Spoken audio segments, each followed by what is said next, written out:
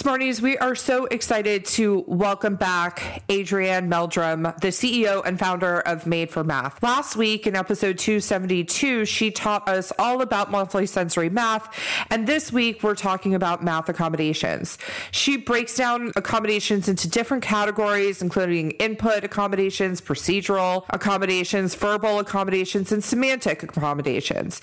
She also shares with us her accommodations generator, which can be found on her website, www.madeformath, which can help parents and clinicians figure out what accommodations are the next best step for their learners. Smarties, if you've been a longtime listener, you're new here, we would be honored if you would leave us a 5-star review.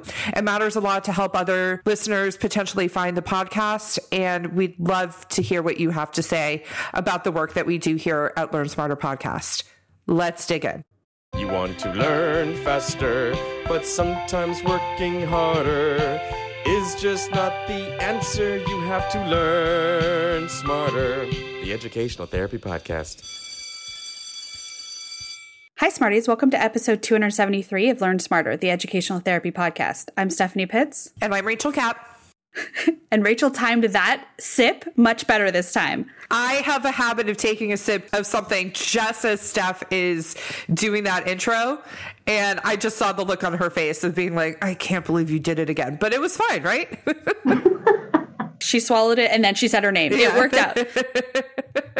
So we are so excited to have Adrianne Meldrum back. She was here last week. And if you haven't listened to that episode 272, we talked all about multisensory math and it was fantastic. So if you have a learner struggling in math, you need to go back and listen to that episode. We will link it in the show notes. So just to remind our audience, Adrianne, please tell us who you are and what you do. Yeah, so I'm the CEO of Made for Math.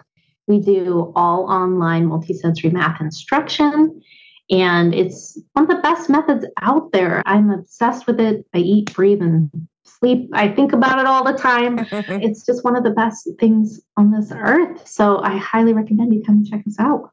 I love it. Okay, so Made for Math. So we were talking about the approach that you guys have, and the thing that you said at the end of the last episode was sort of like the biggest bang for your buck, sort of talking about what parents need to know if you have a learner struggling in math. So today we're going to talk about accommodations and all of that. But I just want to remind our audience, at the very beginning, you said, let's have realistic expectations.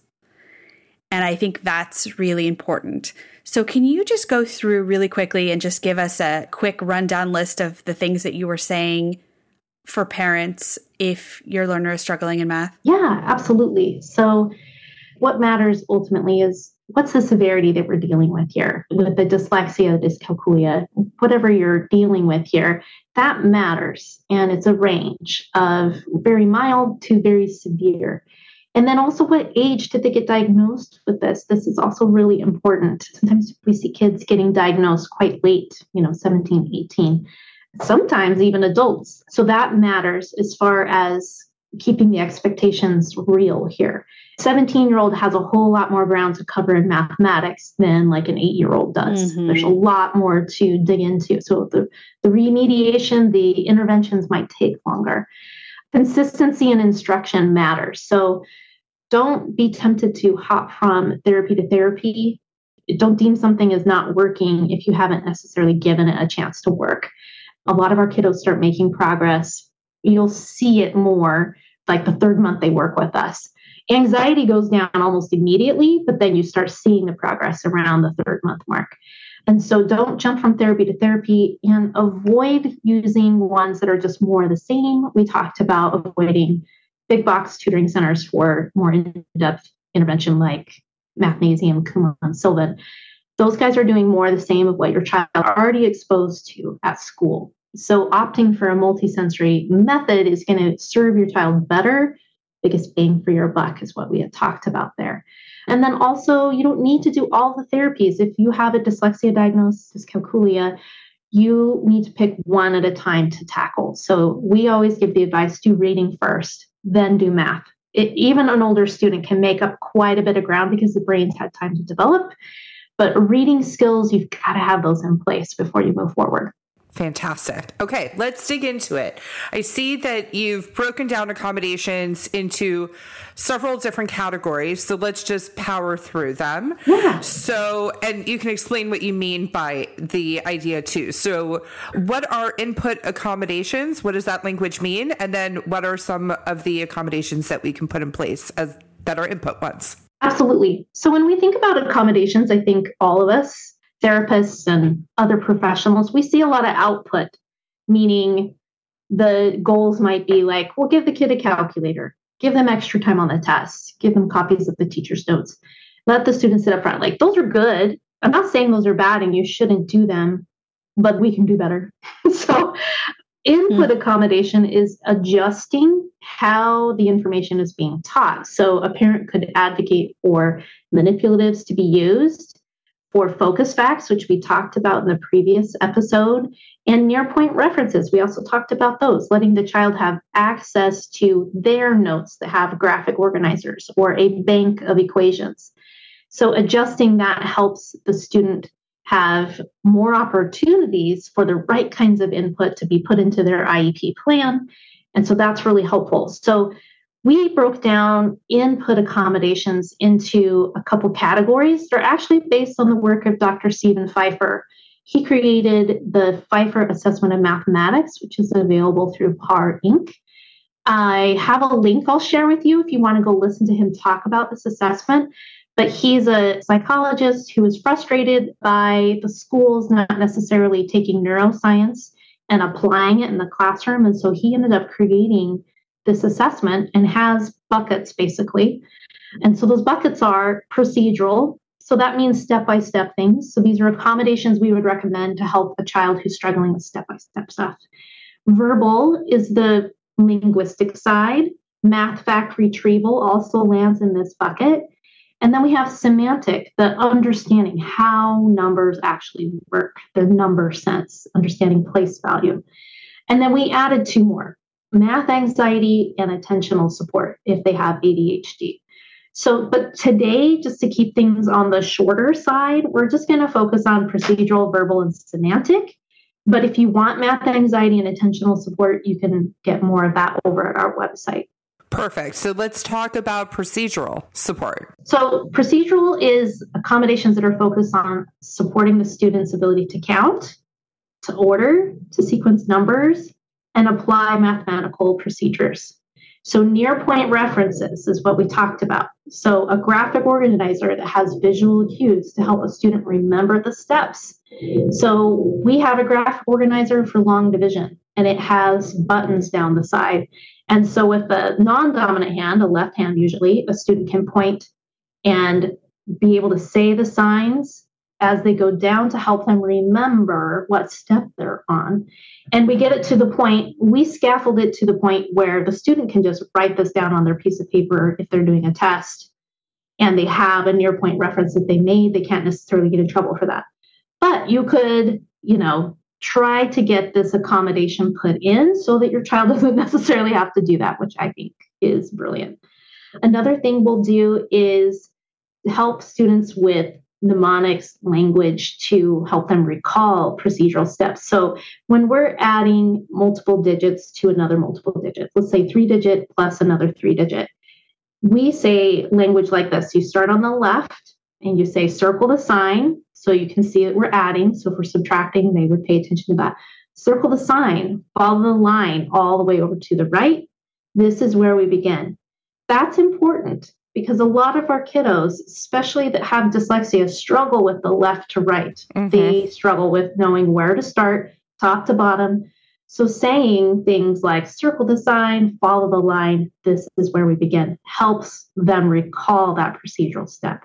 So you could put an accommodation inside that talks about mnemonics to help students remember, phraseology, those kinds of things.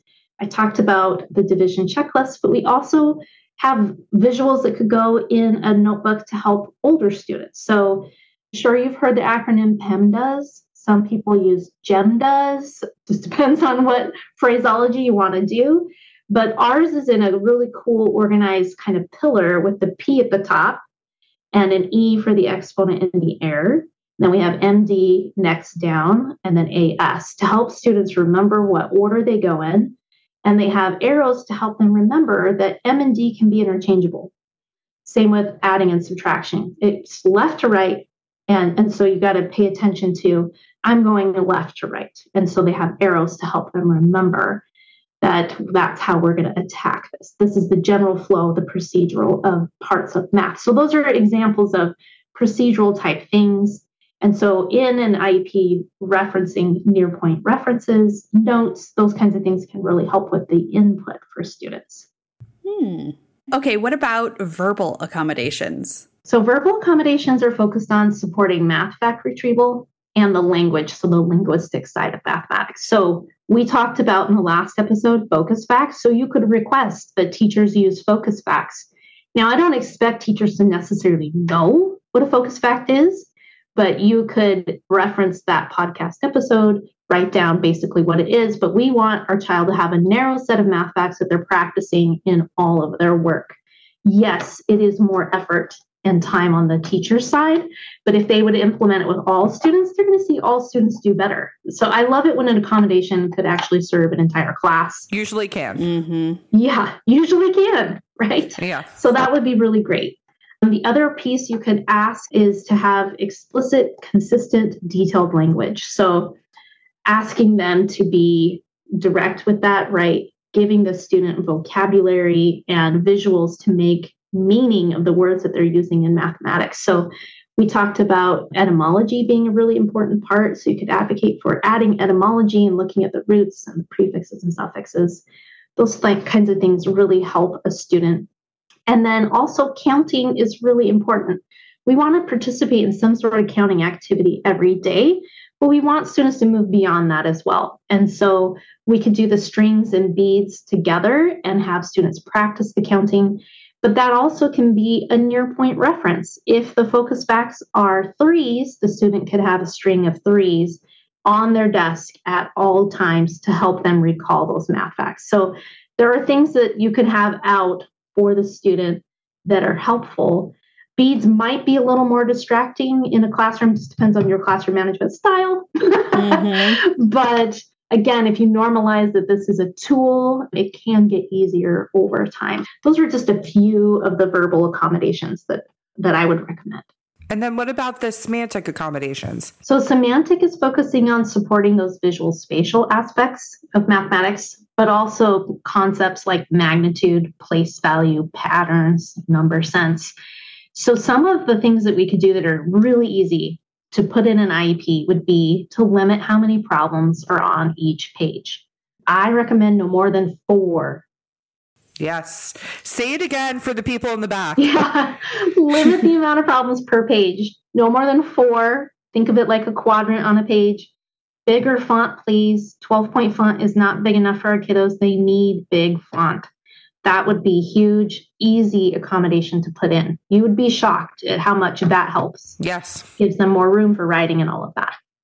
Another accommodation would be teaching them explicitly about composing and decomposing numbers and taking the time to show them how those numbers are built and giving them manipulatives as a near point reference and teaching concepts like place value with manipulatives is really important. And so again, just driving that home, request manipulatives in your IEP. Leave it there. It's going to be hard. You might get some resistance, but it's really important that we try to get these things more normalized and into the classroom. So these are all fabulous and can be overwhelming, as we've been talking about. So what can parents do if they want to figure out how to prioritize for their kids? So that can be tricky because every learning profile is extremely different. So to solve that problem, we created a tool called the Accommodations Generator. It's free. You go over there, you answer some questions about your child and how they show up in the world of mathematics. And as you're responding to these questions, what's happening in the background is a report is being built for you. And each page has specific ideas that you could take to your next IEP meeting, or use it as a jumping off point to talk with your child's teacher or their therapist about things that you would really like to see with your child, things that you could try. So it'll be divided into each of those buckets, but then there's also that math anxiety and the attentional support as well. So it's about 5 pages long and has each of those things inside of it. And it is free and available on our website. What a great resource. That's awesome. Yeah. Now's the perfect time to invite you to share with our audience how they can connect with you and find that. Sure. So if you go to madeformath.com, up in the navigation bar, there is a drop down and it has the accommodations generator right there. You'll be able to get there. I'll send a link to you guys so that people can just find it in the blog post or in the show notes here. It's all over our website. You should be able to navigate to the generator pretty easily. We'll link that in the show notes once you email it to us too. Adrianne, we can't thank you enough for taking the time to be here today with our audience. And if you guys have more questions about multisensory math, she's the person to go and ask those questions to. So we've linked everything in the show notes, and thank you for taking the time to be here with us. Yeah, I'm excited, and thanks for having me. Smarties, have a really good week. Have a great week. Yay! Have a great week.